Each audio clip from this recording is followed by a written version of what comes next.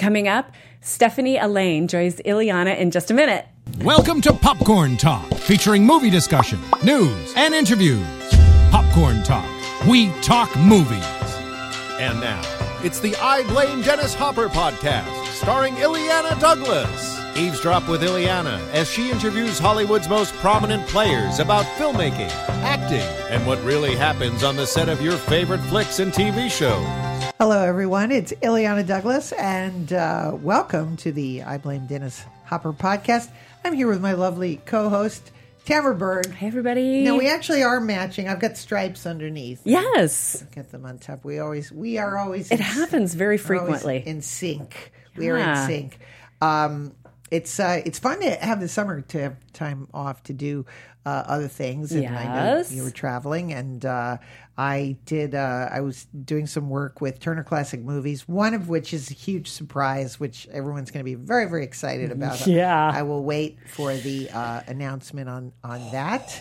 But someone I really admire and idolize, and that will be taking place. And then another thing I was able to do for Filmstruck was talk about and do an in-depth interview about my grandfather. And nice. And one of the great things about TCM is we always, they're so open and cooperative. So I said, geez, I feel like we've done so much about being there in his later career, and let's have some fun talking about his early career and being on the road, and his great-grandparents who were songwriters and, worked with John Philip Sousa, and were on briefly on the vaudeville circuit in Chicago. And I love all the bohemian sort of crazy elements, which I talked about, that I think his likability factor comes from the fact that he wasn't just a leading man, that he had all of this kind of knockabout, colorful background, was in, Europe, and has traveled around the country, and with this company called the Jesse Bonestel Players with Ralph Bellamy and Gail Sondergaard. And yeah, there's another company called the Jesse Owen Players. So, this idea that you go to a town, you go to the local boarding house, you put on your show. Hopefully you don't get in too much trouble with the locals so that you get arrested. Sometimes they were arrested. Oh, my gosh. It just sounds really crazy. And it just must have been a really fun time. Right, and an incredible foundation for becoming an actor later, because the live experience and charming people, as well as just doing your job of But my favorite question was that the producer asked me, "Do you think your grandfather has a trait that you share?" And she started to laugh, and I said, "I think you're going to say the wobble in the voice, because I think he had this kind of wobbly voice, which sometimes I think I have in a kind of laughing way." So if you look at a Melvin Douglas movie and hear him, he had that kind of chirping in his voice. And you've been reading all sorts of interesting things. I have. So catch me up. There was a news story about Rotten Tomatoes. So we're going to be talking about Stephanie's diversity work later. Yes, Stephanie Allain. This came out in in the Hollywood Reporter today. They talked about how Rotten Tomatoes has a very their critic base happens to be predominantly white and male, right? As we've talked about, the Academy is and that sort of thing. And so now they are making moves to bring in different critics to be more inclusive and foster diversity among those writing film and television reviews for Rotten Tomatoes. So they've already included 200 new Tomatometer approved critics, and that of that group, they're roughly 70% female. So it's really going to change the dynamic and potentially change the ratings of films because of, different groups of people liking different things. Well, it's interesting. I never read reviews unless they're 20 years old by Roger Ebert or Excellent Plan. I think that's a very good idea. I don't look, I know how important it is in terms of your movie, but I don't read reviews because I really want to go into it, not, inform kind of my own opinion. Yes. About the film.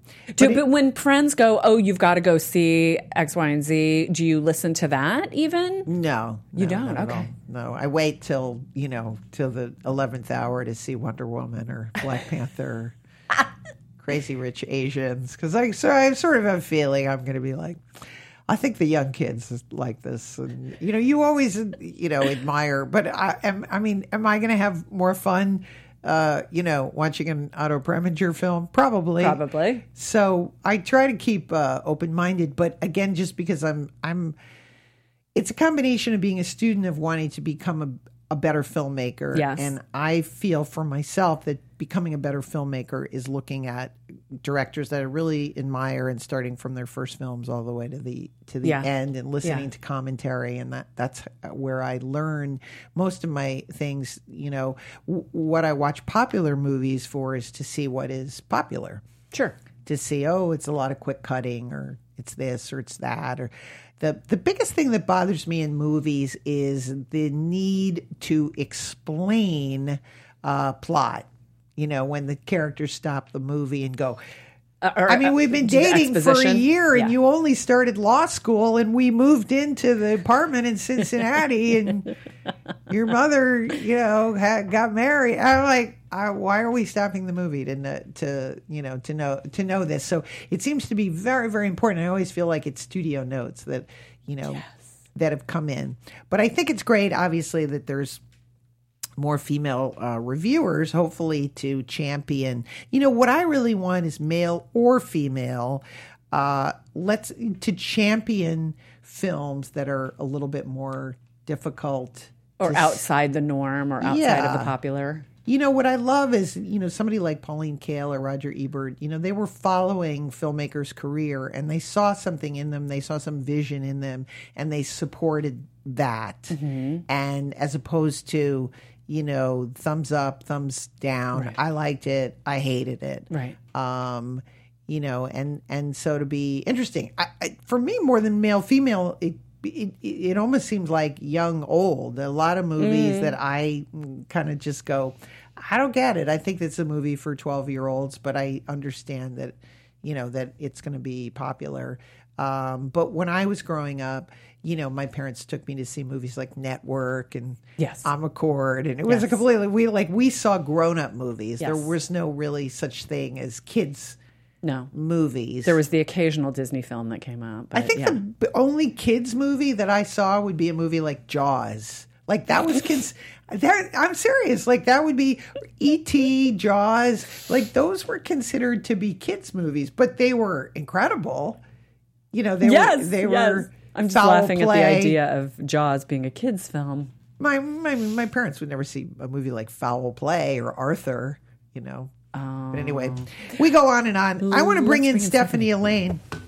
She is fantastic, and we work together. She's a producer, and we work together on Trailblazing Women. She was one of my fabulous co-hosts, and she has been a longtime producer, known, of course, for some amazing films like Hustle and Flow, Black Snake Moan, as well as The Muppets from Space, which she's going to talk about. And currently she's an executive producer on the Netflix show Dear White People. So please welcome Stephanie Allain. Thank you so much for being here, Stephanie. Hello. It's so good to see you. I know. We had such a blast doing the Trailblazing Women when we were doing our research about June Mathis. Wasn't it fun? It was fun. To hear about all these accomplishments that all these women did so many years ago. It is fun. And it was such an opportunity to do research on people I didn't know. So it was awesome. And do, I love Hollywood stories anyway, just about hearing what, what they went through. It's every time I do research, it's like, how many people died on this movie? I was just doing research on a movie called Captain's Courageous. Yes. And so it was like, 2 or 3 people fell over the side of that film. That seemed to be the biggest. So, I guess when you look at our current problems, they don't seem as bad as having to tell someone we lost an extra. That's true, although it does still happen. Oh, God. Remember Sarah Jones? Yes, that's true. That's too bad. Well, Stephanie, I'm going to start with my favorite question, of course. Do you remember, which I didn't get to ask you on TCM, do you remember the first film you saw and who took you to see it? I do, and I was really trying to get specific on that. Yes. But I came up with two things. One was my parents took me to the drive-in to see, I think it must have been Cotton Comes to Harlem. I didn't even look it up and see what the year was, but I remember being in the back seat and looking back on it, I realized it was their like one date night or something. And, Yes. the kids were just piled in the back seat and hopefully asleep, but we were not asleep. So that was interesting because that was an R-rated movie. And I was like, ooh. Yes, I always associate the drive-in. Yeah, my parents saw MASH, and I remember the same thing. We were supposed to be asleep. Exactly. but that we didn't weren't. work. But the real movie that I think is the movie that I always like to talk about is The Godfather. Because I was, I think, 12 years old when it came out, but I'd already read the book. And just that connection between what was on the page and what was on the screen, just it ignited just a fascination of what that meant, translation from page to the screen. So it's still one of my favorite movies. Was that a movie? Yeah. Was that a movie that did you want to be, what was, your transition of getting into show business? Did you want to write? Did you want to act? I was an artist. I did it all. I danced, I wrote, I acted, and then I got pregnant right out of college. And so my focus shifted to be doing something that I could raise my son on financially. And so I segued into reading, which was just an extension of an English degree. So it was an extension of critically analyzing material. And that I realized was a real Hollywood job. I couldn't believe people were just paying you to read and write a little synopsis. So that was really my entree. I didn't understand the business. I didn't know who did what. I didn't understand studios or executives or any of that. But I figured it out. Just eventually I realized that I could go from being a reader to being some kind of creative something somewhere. And that's pretty much what happened. Now you mentioned you were a dancer. I Yes. didn't get to ask you why. I love dance. I'm obsessed with dance. Yes. What kind of dancing? So I started dancing. I dropped out of school when I was 19 and moved to Hawaii, and I started dancing ballet with Nolan Dingman, who was a very sort of famous ballet teacher there. But I went back to school and eventually went to CalArts. But really, my dance introduction was Donald Byrd. Donald Byrd is an amazing modern dancer. He heads up the Seattle company Spectrum Dance and is the godfather of my youngest son. And, just dance was such a beautiful expression of emotions, really. And I loved it. I came to it late, but I did see people who were adult dancers going to New York and getting into companies, and it wasn't until we got postcards back saying, I made it, I'm in New York, I'm making $200 a week. I was like, check, please. I knew that I wanted to make money and I wanted to have a family, and those are two things that being a dancer, sort of contraindications to doing. Does it have, obviously it takes incredible discipline. Has any dance background served you well as a producer? I did choreograph one of the episodes of Dear White People. I love it. Which is fantastic. Which and it was one? so fun. We can all watch it. It's episode 6, season Okay. 1. There's a little dance in that. Awesome. And I just did a little bit of the same thing in the movie that I just finished producing, Life Size 2 for Freeform. It comes naturally, and it's just joyful and fun. I love dancing. If the world danced more. Right? That's what I think. I'm obsessed with it. Everybody knows around here. Okay, so I'm going to ask you the stupid question. Okay. Because everybody wants to know, and I had one producer here who just said there were 3 rules of producing were get the money, and get the money. But I said, well, there's got to be more to it than that. So I was wondering again if you could offer some insights into. Sure. I mean, get the money is producer. one part of it, but I think for me, I always start with story since I came from story. My degree is in English, and to me, what's on the page is the most important thing. So what I do is I read a lot, and until I find something that just makes my heart beat fast. That's my way of saying this is it for me. I get excited. It's like a lover. It's like you meet somebody for the first time and you go, oh, I feel something. What is that? That's my little ticker inside to say this is something that you can relate to. And then as I've matured, there are certain things I don't want to do, and there's certain things I do want to do. So I've sort of refined my mission statement to really focus on roles that have been traditionally underrepresented, mostly women of color, stories that we don't know that we should, and just the expression of humanness amongst all of us. Because my first movie, being Boys in the Hood, I really understood the value of representation and the mirror that we hold up to society through art. And it's transformative. It changes people, it changes hearts, it changes the world. And so the more seasoned that I've become, the more obvious my mission statement is to me, at least, and hopefully to the world. What do you think some of the mistakes a young director makes when choosing their producer? I mean, what's the most important thing that a director should be? Because I find one of the easiest things, people go, I want to produce your movie. Right. And as a first, you get thrilled that anybody's even interested in you remotely. Yeah. And then, 6 months, you're like, what are they doing? What are they doing exactly? Yeah. I mean, every single person that I attach to material that I'm controlling, it's the same thing, which is, do you understand it intrinsically? Are you passionate about it? Is it something that's going to keep you up at night until it gets done? Are you a good spokesperson for that? Whether you're the DP or any key role, anybody who comes close to the material has to share that kind of passion. And it's the kind of thing when you sit down with somebody after they've read it and you say, "What's the most important thing to you about this material?" And you can tell, you can hear it. The difference between, I need work for the last 2 months of the year versus I've been waiting to help tell this story for so long. And so for any young director, I would say that in choosing your producer, really grill them, really make sure that they're in sync with you and understand what you're trying to do and the ways in which are important to you to do it. So I want to go back a little bit because I love the idea that is it true to say your career sort of started at CAA, reading scripts? Yes, that is very, very true. Well, that's, in terms of show business, for me, it's like, that seems like the heady days of, the 90s of when movie making really was. I was having a conversation with a very famous actress, and we always say, "Remember when the movies were fun, right, in the '90s?" And that the experience of being at CAA. Were you at the famous building? Yes, I was. I was. I mean, so what does that feel like to be in that environment? Well, I started there probably in 1986. Something like that. I was a reader. We were on a different floor than the. So I already have an I feel like, is it like the apartment with John Lennon? Are you all at desks? I mean, for us, because this is pre-computers.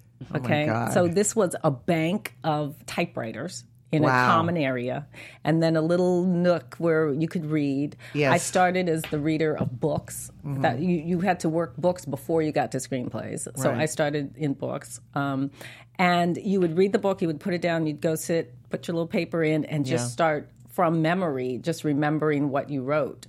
And then, it was a page of synopsis, a page of comments, how well will it translate into the screen. And then you would get to go upstairs. And so once you got upstairs, that's where all the agents were. And this was in the time of Michael Ovitz and Ron Meyer, and beautiful art on the wall. Beautiful art. Yeah, it was quite, and I knew at the time that even though I didn't know much, I knew that it was meaningful and I knew that it was powerful. And to be fair, so many of those relationships that I made there have served me throughout my career. But it was just fun. It was good to be able to, because, it's true, not many people read in Hollywood. So being the reader gave me such confidence and strength because I knew the material. I knew who was a good reader. I knew whatever the scripts were, I would get on top of them and I would read them because it was the easiest thing in the world for me. I was trained to be a reader through school. So that was sort of my mantra, is read everything. Read more than the next person. Like Will Smith, his whole thing is like, I'll die on the treadmill next to somebody else. I will read myself to death. I love to read. And it made the difference between staying as a reader and advancing. God, I love hearing that. And and what do you remember? Any standout scripts that you read?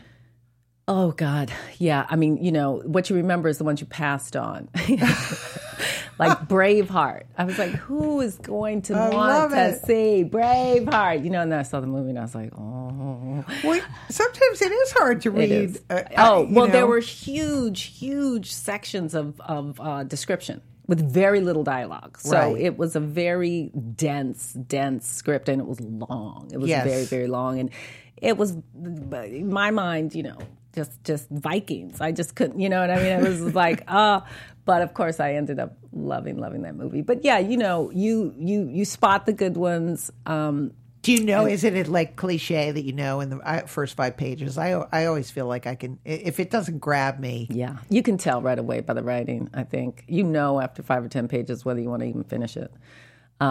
And that's what happened when I read my first script that I championed as a young CE, which is Boys in the Hood. I was like, oh God, the writing, the language, the presence of a voice is there, and that really did set me on my trajectory, because Singleton just beat into me that my job was to support him. Well, this was sort of an interesting story, because I was reading, because he was a reader too. Well, no, he wasn't a reader. I was trying to replace myself in the story department, because as you know, there's not that many people of color in any of these studios or any of the departments. So I was leaving, and I thought, I have to find another person of color. And somebody said, oh, this kid from USC wants to do it. So I called him in, and as soon as he sat down, I realized he had no intention of even wanting this job. He wanted to pitch me on Boys in the Hood. Right. That was why he was there. Yeah. And I guess he saw a young, black exec and figured that was my way in. So that was our story. He never worked as a reader. I see. At least not because so soon after that meeting, we bought the script, and 2 months later we were in production. So are you, when you say that there's only, a couple people of color, is that uncomfortable? Are you conscious of that? Like, do you have to then go, why aren't there more scripts? Like, how many scripts are you have to be the one who champions those shit. Ileana, it's a sad double-edged sword, because you do want to be the one who is an authority, right? But then at the same time, you don't want to be the only one who's an authority, because you want the material to speak for itself, right? Without context or explanation or why this or why that. Right. But the fact of the matter is that so many people live, and even more so in silos and in their own bubbles, that they don't really have an understanding of other. And so it did fall on me, and thank God, the first 10 years of my executive work at the studio, Boys in the Hood was my first movie. So after that, I was like, okay, I'm in a position here to get these movies through the system and out into the world, not in a small little indie way, but in a huge studio way. Right. And so that became my quest so early on, which was truly a blessing, because just, working with John on Poetic Justice and Higher Learning, and Robert Rodriguez's first few movies, and Darnell Martin, and it made sense to me that I was the person who could not only understand the work but articulate the value of that work to my bosses and to the other people at the table. Well, one of the things I loved about seeing Boys in the Hood is, I guess, I was living in New York at the time, but I love any movie that explores an area of a city that I don't know about. And LA is such a great cosmopolitan place where all sorts of stories are happening, and so this becomes like, oh, what a great exploration. Absolutely. And isn't that what's one of the great things? And it doesn't have to be like the Huxtables, No. It doesn't have to be. No, it doesn't. But it's a window into a world you don't know. Exactly. And once you get inside that window, you realize these are human beings. And that's the value of it, which is just to show that we're all really the same, no matter what we eat or how we converse or what we love to do, that, there's a commonality. And so with that film went into, was it a hard film to get green lit? Was it talking easy? about Boys? Yeah. It was a really interesting time, because Don Steele was running the studio.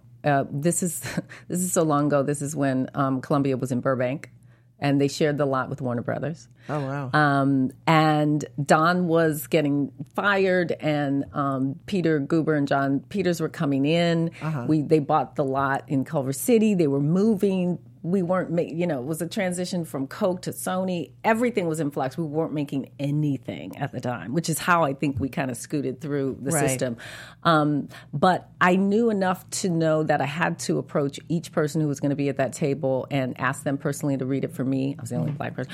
Can you read this for me and talk to me about it before we get to the table? Because as you know, there's a weekend read. Friday, they give you an assignment, and Monday you come back and you talk about everything you've read. And I wanted to have a one-on-one to let people know why it was important. I went to school in Inglewood. I knew these kids, and I valued their story, and I felt their story needed to be told. But by the time we got there, it was maybe a month later. We just moved in. It was the very first weekend read in Culver City. By this time, Frank Price had been installed. This was crazy times. And everybody who I thought had my back was like, is this really the kind of movie we really want to make now? And it wasn't. I mean, the studios were not making $5 million independent-like movies without movie stars. We just weren't.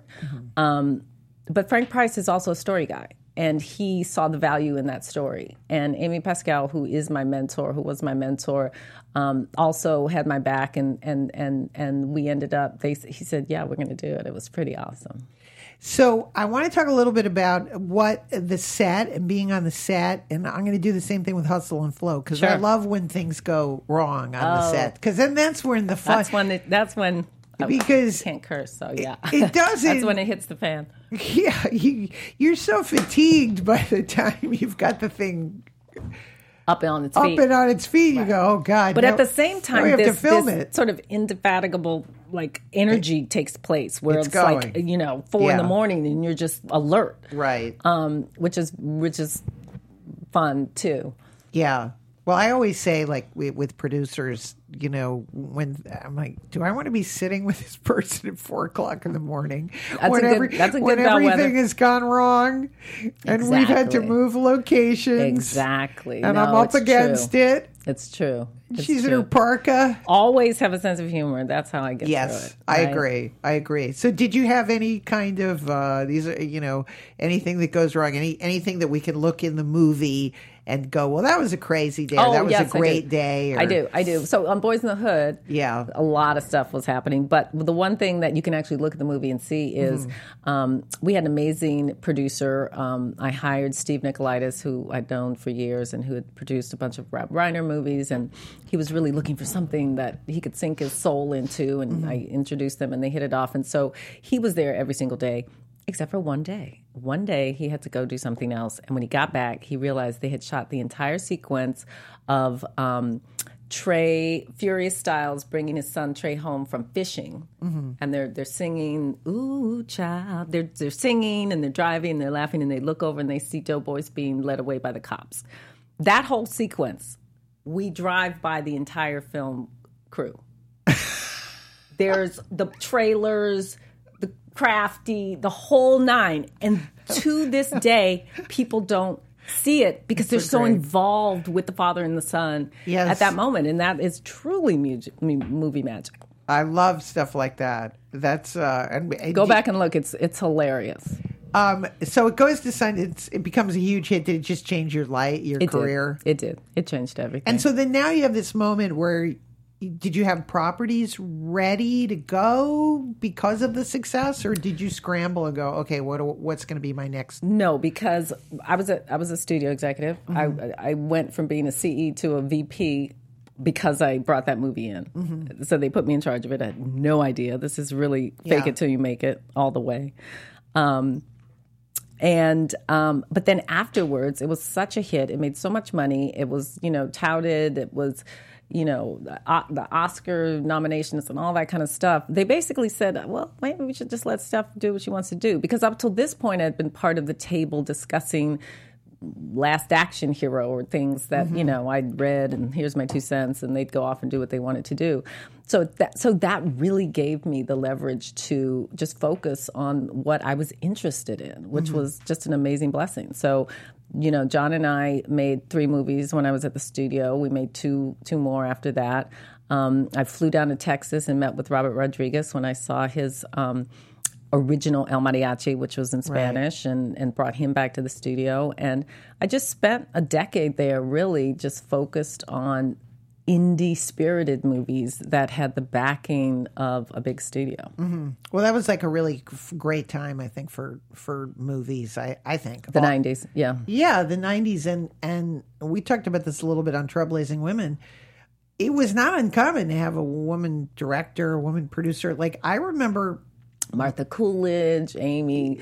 Yeah, Allison Anders. Yeah, Allison, exactly. There was a lot of... Grace My Heart, absolutely. There was a lot of women that I was working with or auditioning for, Nora Ephron, right, you know. Right. And then it just sort of stopped. And at that same time, there were at least 20 movies in theaters that were black or, black authored or stars, and another 20 in development. That was like the heyday, and I remember thinking, we are here. Yes. It's not going to change. We're finally at the table. This is so great. And then literally a decade later, we're like, where are we? Why can't we get a movie made, I was thinking that even with Crazy Rich Asians, I remember seeing the Joy Luck Club. Sure. And again, there was all sorts of movies, and the audience was primed to see a variety of films. That's right.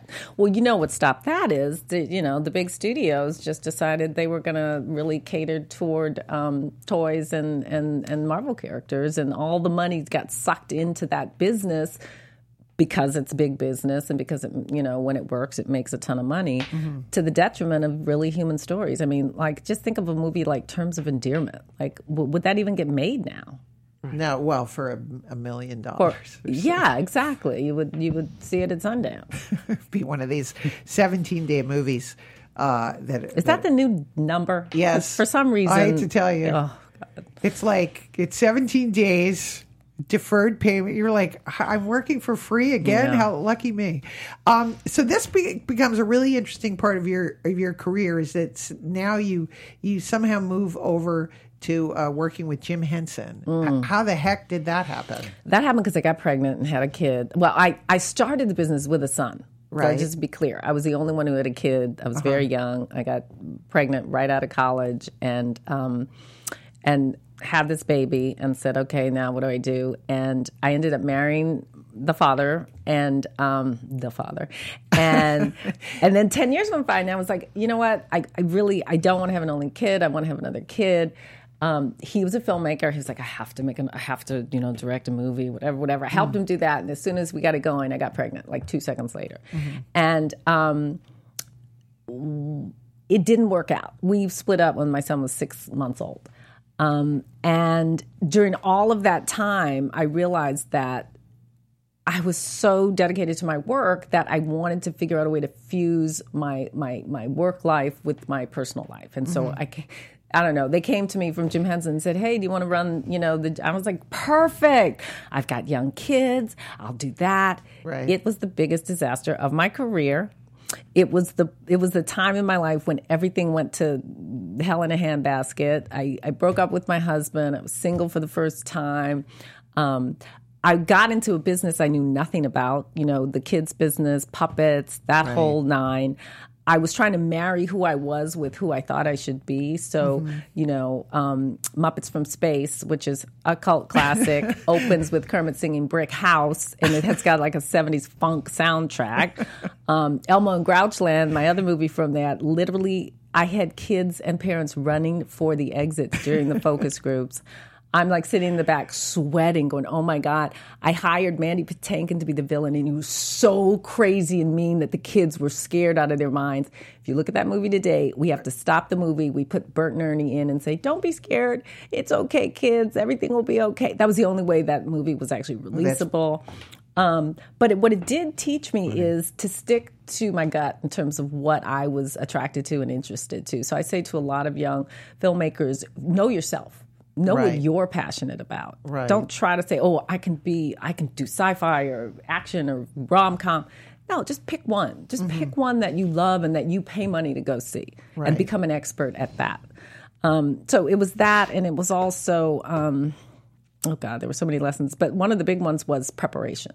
You can't do anything with a puppet unless you think about it beforehand. You can't be on set and say, hey, you know what? Can you just, while you're doing this, move stuff around the desk? It doesn't work with puppets. You have to bring the right armature to move things around. So having that kind of detailed prep really, really served me well in years after years to come. Yeah. So after you left Henson, is that when you found Hustle and Flow? Or? Yes. After I left Henson, I got approached in my career. I always get approached and go, do you want to go to 3 Arts? As, we're looking for an in-house producer. I'm like, oh, sure.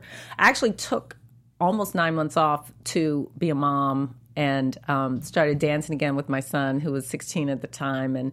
And he was a dancer, and he's an actor, and he's a writer and director now. But it was such a good time just to reconnect with real things, like cooking and taking kids to school and things like that. And then also to know that the wheel that's turning, you just got to double dutch to get back in. It's not like it's going to spin on without you. It can and it will, but you can take time off and then go back to it. It's not going anywhere. Right. That was like a big lesson to me. I think especially for women. Especially really for women. When you want to take time off to be with your kid and you're worried that they're going to forget you, they're not going to forget you. Just be present with whatever you're doing at the time. That was a big, big lesson for me. So Erwin Staff approached me and asked me if I wanted to work there, and I was like, sure. I was bored, but I was like, okay, yes, let me get back to work. And but that was not a good fit either, because I'm not a manager, and everything was about servicing the clients and not the material. I'm so much about the material. But while I was there, I did read Hustle and Flow, and I had that same visceral heartbeat reaction to it. And I think also it was that character of DJ who kept saying, like, is this it for me? Is this it for me? And there must have been something echoing in my head, like, what else is out there? I'd spent all these years amassing, a big house in Hancock Park and, things inside the house. And I woke up one morning and I said, I don't want any of this. I don't want any of it. I called my broker. The house sold 2 weeks. I didn't even have a place to live. I was very impulsive back then. I would never do that again. But I read that script, Hustle and Flow, and I was like, I can. This was the advent of digital. And so I was like, oh my God, I can make this movie for, $500,000 or something. I can sell my house. I could use that money. Right. There's something I really care about. It's like if the lowest of the low can be elevated through art, like if a pimp can actually find a better way to be through self-expression. Wow, that's saying a lot. And I also thought, like, in the Black community, we had sort of deified and glorified pimps as these cool dudes with all this money and the fur coat and everything. And I was like, nah, this dude is in a T-shirt, sweating in an old Chevy. Right. That's what being a pimp is. You know what I mean? And he wants a better life. So I talked myself into selling the house and using the money. And then once I had the money, I was like, okay, I probably need a partner. I probably shouldn't put all my money in. So I called John Singleton and I said, John, I got this great script. It took him like 3 months to read it. I don't know what he was doing. And finally, in the middle of some day, I was sitting around going, what have I done with my life? In like a shitty little apartment. I was saying, this is so great. We have to do this. And I was like, oh, finally, you read it, blah, blah, blah. But he thought that we would go out because he was making Fast and the Furious and had made a ton of money, movies that had made money, that we would get real money to make it. Because I said, let's do it together as a new thing, digital. We could do it and own it. Yeah.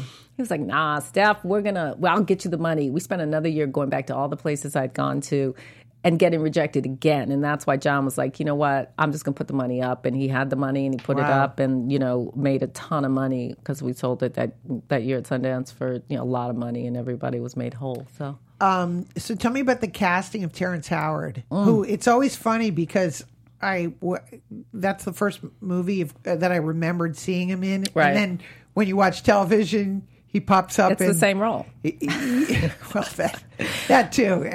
Empire. It was the beginning. Empire. Taraji and Terrence. But yeah, so he's just such a talent. Terrence, I knew Terry because the first time I saw him was in The Best Man. And in The Best Man, Malcolm Lee's, like one of his first movies, he plays this irascible guy with a guitar who's just a troublemaker and so sexy and so cute. And we met with him and we realized that he was at the same sort of psychic place the character was. He was like, "Is this it for me? Like, what? What?" He's in Mr. Holland's Opus. He is in Mr. Holland's Opus. That's right. He had done that. But we spent years convincing him that the role needed to be a rapper, because if you know Terrence at all, he carries a guitar everywhere and he writes folk songs. So he spent a year writing an album of folk songs for DJ to sing. Like, dude, he's not a folk singer. He's a rapper, But it took 4 years for us to get the money to put it together. So over that time, I got to know him pretty well. And he, of course, turned out to be the exact right person for the role. Everybody who wanted to finance it or who thought about financing it wanted us to hire a rapper, because it was a rapper and rapping was big then. And it was like, oh, we can get, all these people, But we were like, no, it's Terrence. It's just Terrence. I'm sorry. No, that. And each time Craig Brewer, who's the writer-director, poor dude from Memphis, was like turning away money because we just knew in our hearts it was him. And then, of course, when he got his Oscar nomination, we felt completely vindicated. Yes, he's really got a great, comes alive when you see him on films. Yes, yes, he really does. He's quite brilliant too, actually. So again, going back to on set, any on set. Yes, I can give you. There were a lot on that. I mean, we shot that movie in 17 days. Wow. Actually, no, we shot that movie in 4 6-day weeks. So it was 24 days. 6-day weeks are killer. Yeah, I've done them. I don't do those anymore. Yeah, they're tight. But there is a scene in the movie where he puts one of his girls out with the baby on the porch, and John, who's such a hard dude, he loves Marty Scorsese. He's like, he kept saying, we got to do like Marty. We got to make it really hard. And I was like, what are you talking about? He's putting this girl and the child out. He goes, no, he's got to kick her down the stairs. And then he's got to, and I was like, what? And I didn't know it because John and I were producing together for the first time. Yes. He had flown in Halle Berry's stunt double to Memphis and dressed her as that character in order to have Terrence kick her rolling down the stairs. Oh, my God. And I said, no. That's not happening. First of all, Terrence is our lead. DJ is our lead. We're not having our lead in the first act of the movie kick this girl down the stairs. I mean, we'll never get back. We'll never get the audience back. No, you don't know. Finally, I said to Craig, no, it just can't happen. We shut down. It was the middle of the night. We shut down.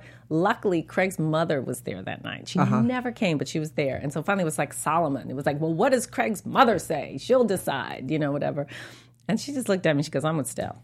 And that was it. And he was like, what? And Craig said, yeah, we're not kicking her down the stairs. So now he just puts her out. And John kept saying, it's like Flintstone, like when they put Dino out and they just put him out. You can't just put her out. You got to kick her. But that was just one of the many things why it's important, I think, to have, other voices at the table, because I'm not sure a man would have said that, to be honest with you. Right. It could be just a gang mentality and no other voices of just doing something. Exactly. Well, it's so funny when you mention that about Marty. Does anyone ever call? Because I knowing Marty a little bit, to me he's always very funny and he kind of stands back and goes, hey, Joe's the one kicking her out of the car. I'm just here filming it. That's hilarious. So I don't know. He always seems like, hey, that was Joe's idea. That's hilarious. No, I don't know if John ever called him, but he was inspired by his movies. Yes, of course, as we all are. But I always laugh at like some of the things that they're, And in fact, we had watched Taxi Driver religiously in prep for that movie. Well, that's tough. Which is, you can look at the color palette. It's very, very similar. Yes, he did a lot of things with the film, and then of course with the blood and darkening the blood. So that's so getting into the. Was there any scenes that got cut that were heartbreaking, or then you get into the editing? How does the producer affect? Because again, it's never over. Then you get into the editing room and shaping an Oscar-winning performance like that. Yeah. I remember when we had an assembly. So what happens is we finish shooting, and then you give the editor a week to sort of put it all together, and then the director will go in and look at the cut. And I just remember Craig called me weeping. just from the side of the road. He was like, I let you all down. I was like, dude, what do you really? No, don't tell me that. I was like, no. And I was like, don't worry. Like, it'll come together. And it's a process, really. Yeah. It's a process. I mean, you rewrite the film through editing. Right. Because now you only have what you have.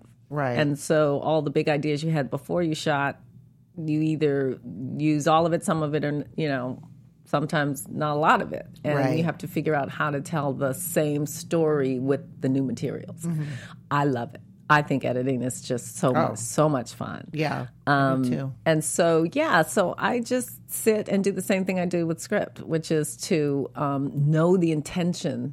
I think it's always really important to know, what are we trying to say? What is the most important thing to say here? So as soon as you know that, you protect that, and then you can let things go that are great scenes or looking so good, or, oh my God, that camera movement. That doesn't matter anymore. What matters is, what are the pieces we need to tell the story that's the most important story that we set out to tell? Yes. I think that's one of the hardest things, and that's one of the lessons that I learned from Marty being on the set with him, is just sitting next to him, and if a tracking shot it's just like, it's too long, it's going to be cut, it's too long, like, I'm going to have to put a dissolve in that. And that's an interesting dance for a producer, to know that a director's having so much fun doing this, and you're just sitting there going, it's good.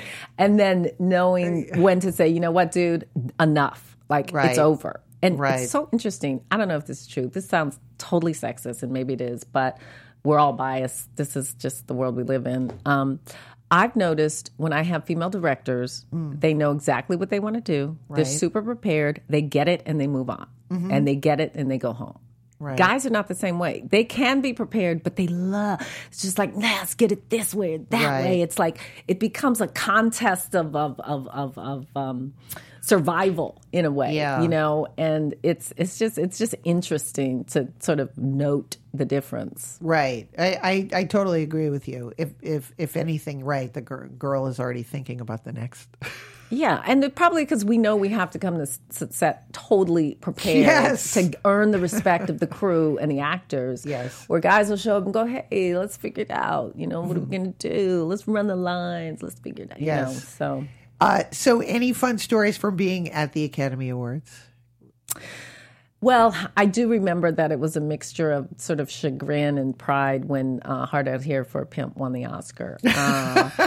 We were. Well, my biggest concern was, and it happened, which is that they're going to glorify pimpdom with that song. I knew it. I knew they weren't going to do it, because I kept saying to Gil, please protect the integrity of the movie and what we were trying to say. For my money, that should have just been like sweaty T-shirts sitting there. But now they had Taraji and strutting with the big coat and everything, and it was just it wasn't in the same spirit that we made the movie, and then we won. And Craig and I were in the balcony, I remember, and we just jumped up. We were so excited just to make a mark, just for our movie to make a mark. But it was also like, it was. I felt somewhat embarrassed, to be honest, of the way that it was. You celebrated, right? But then you look back, there have been some funny songs that won for Oscars, because again, when you're voting, when people don't realize is, you're like, well, I didn't vote for them for Best Actor, so I may as well. I did like the movie, so I'm going to go for the song. Maybe that is. Who knows? Who knows? So then after that film, another sort of big success, what movies did you make after that? After that, I made one of my favorite movies that I made, called Something New. It was Sanaa Lathan and Simon Baker. It was an interracial love story, romantic comedy, way ahead of its time.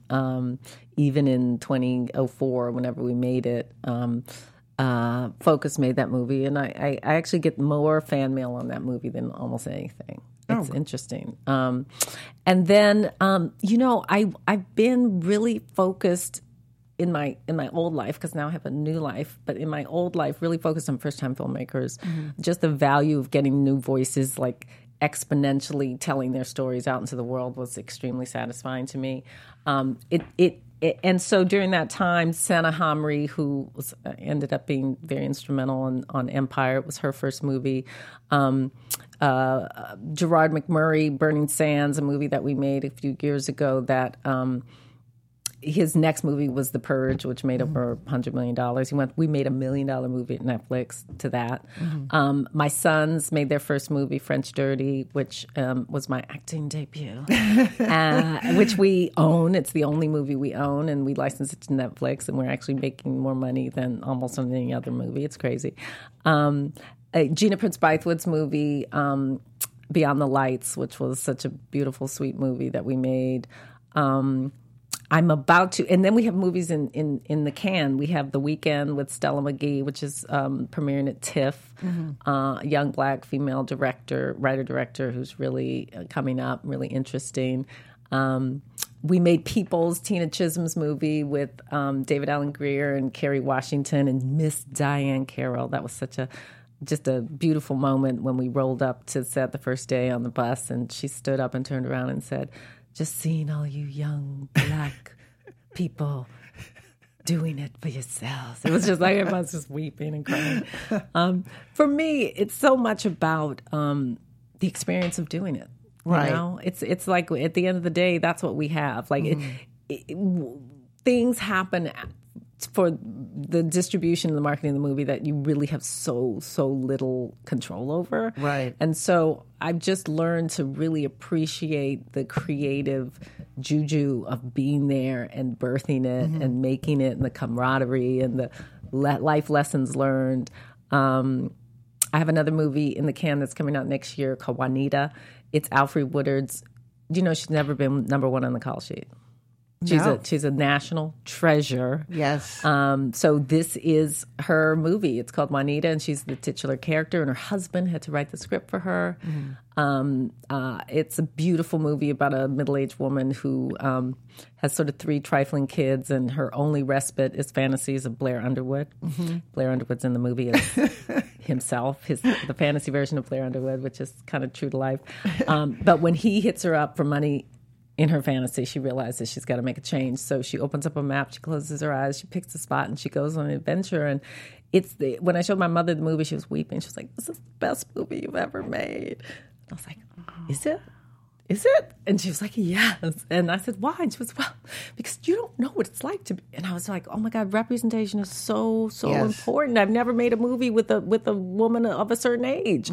And so my mother sees herself in that movie. Right. And that was such a powerful reminder of what we do and the value of putting folks on screen that are not represented. Yeah, I feel like the Brits have that a little bit over us. They do. With people like Judi Dench and exactly Maggie Helen Smith. Mirren. And, yeah, absolutely. It doesn't matter, you know. No, and in fact, as you age in that kind of society, you're given more latitude, you're given more accolades, like you're cherished and you're valued. And I think America has a fixation on youth that is stunting. Well, again, going back to the past and talking about, I'm always fascinated by somebody like Mae West, who really wasn't even successful. Just she was in her 40s, right? She just had good camera people to hide everything, right?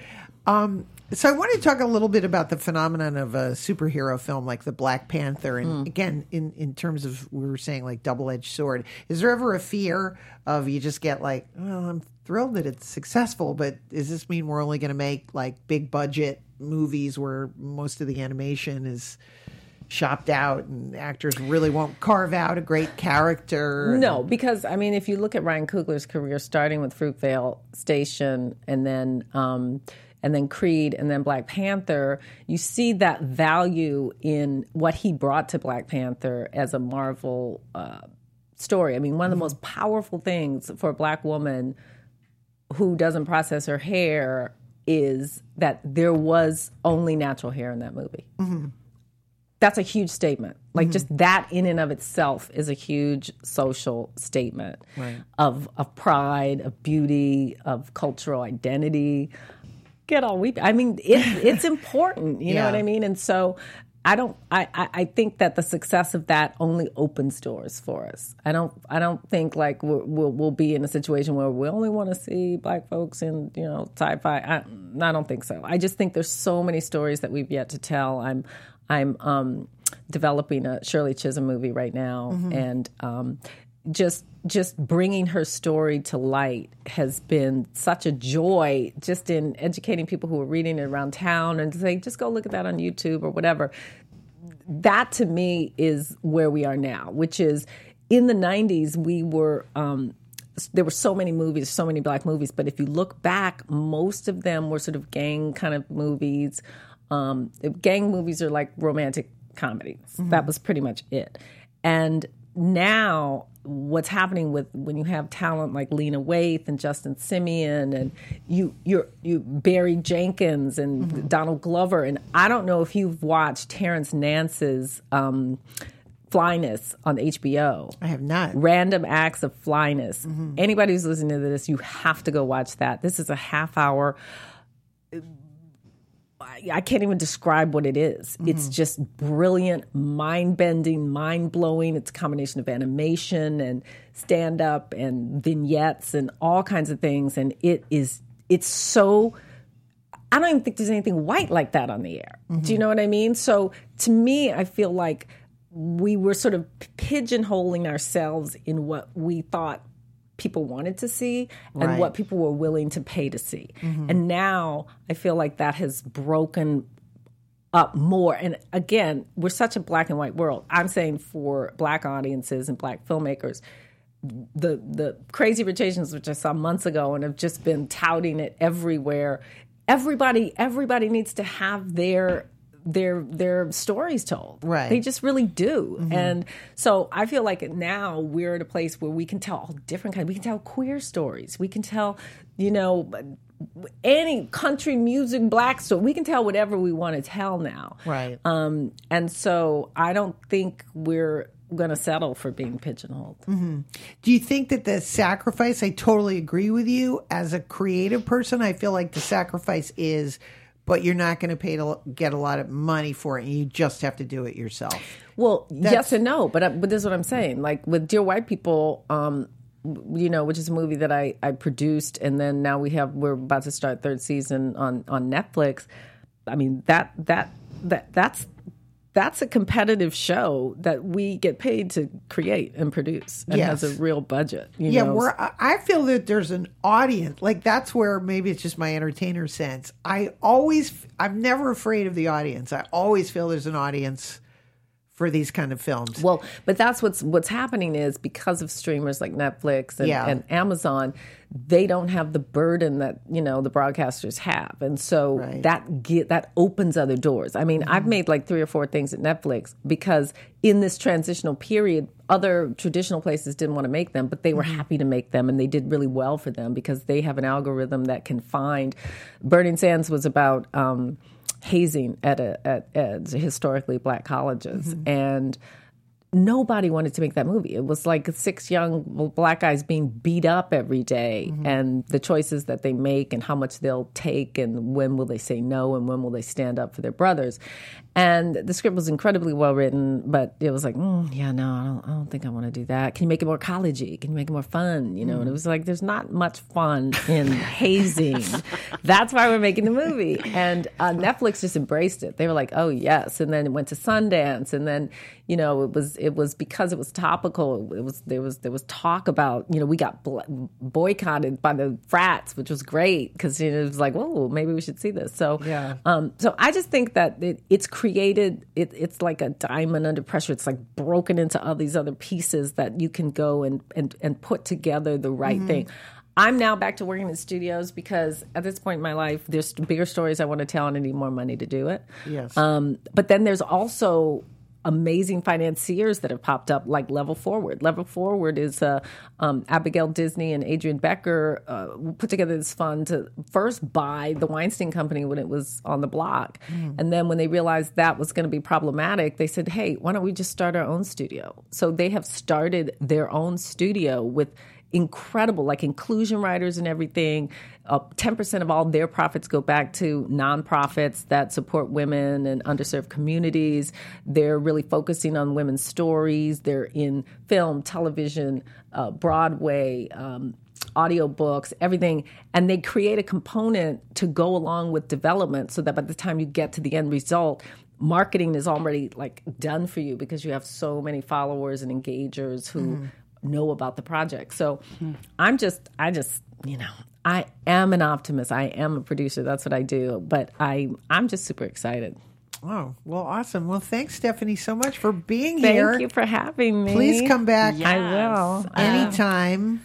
You can find Stephanie's Homegrown Pictures website at homegrownpictures.net, and she's at Stephanie Allain on Instagram and on Twitter. Thank you so much, Stephanie. I appreciate it. And you can find Ileana's book, I Blame Dennis Hopper, in bookstores and online. And it's a very great read. You should good. buy it. thank Also, look at our Facebook page. Do all the things. Like us, follow us, all of that. Yes, like us, follow us. It's so important. I when I meet young actresses, they cry. They go, and there's another girl on the show, and she's got 9 million followers, and I only have 100,000. I mean, I think like, my God, That's pressure. what they have to think about. Oh, yeah, I know. The pressure. In my day, you just copied Judy Holliday and